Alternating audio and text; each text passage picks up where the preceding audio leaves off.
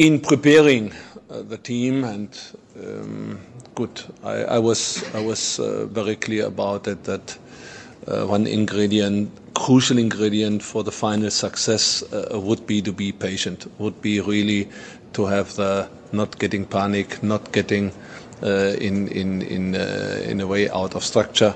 That will be the chance to make it here today. Good, of course, that's now in the final seconds happened. It's always something. It's a result of the entire 98 minutes work. Good. I think we were definitely the more active, definitely the team who wanted to win, probably more than the opponent. And in the end, good. We take the 3 points. We wanted the 3 points, as I said before, and I'm okay with it. Devastated, not, because you immediately have to collect your emotions and convert them more into thoughts.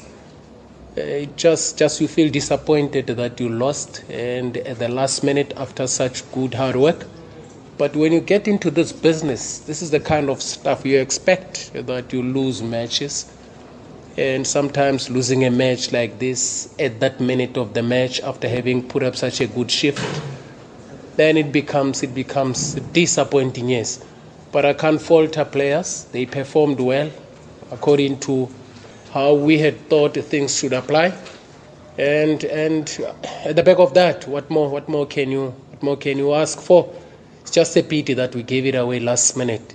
One would say you do everything right, and then you commit only that error, and then you pay the price. The results then become a big reflection of the match, when actually there was lots of positives out of it. So we still have to go back to players and debrief, give them their positives. There's actually more positives except just a setback on the result.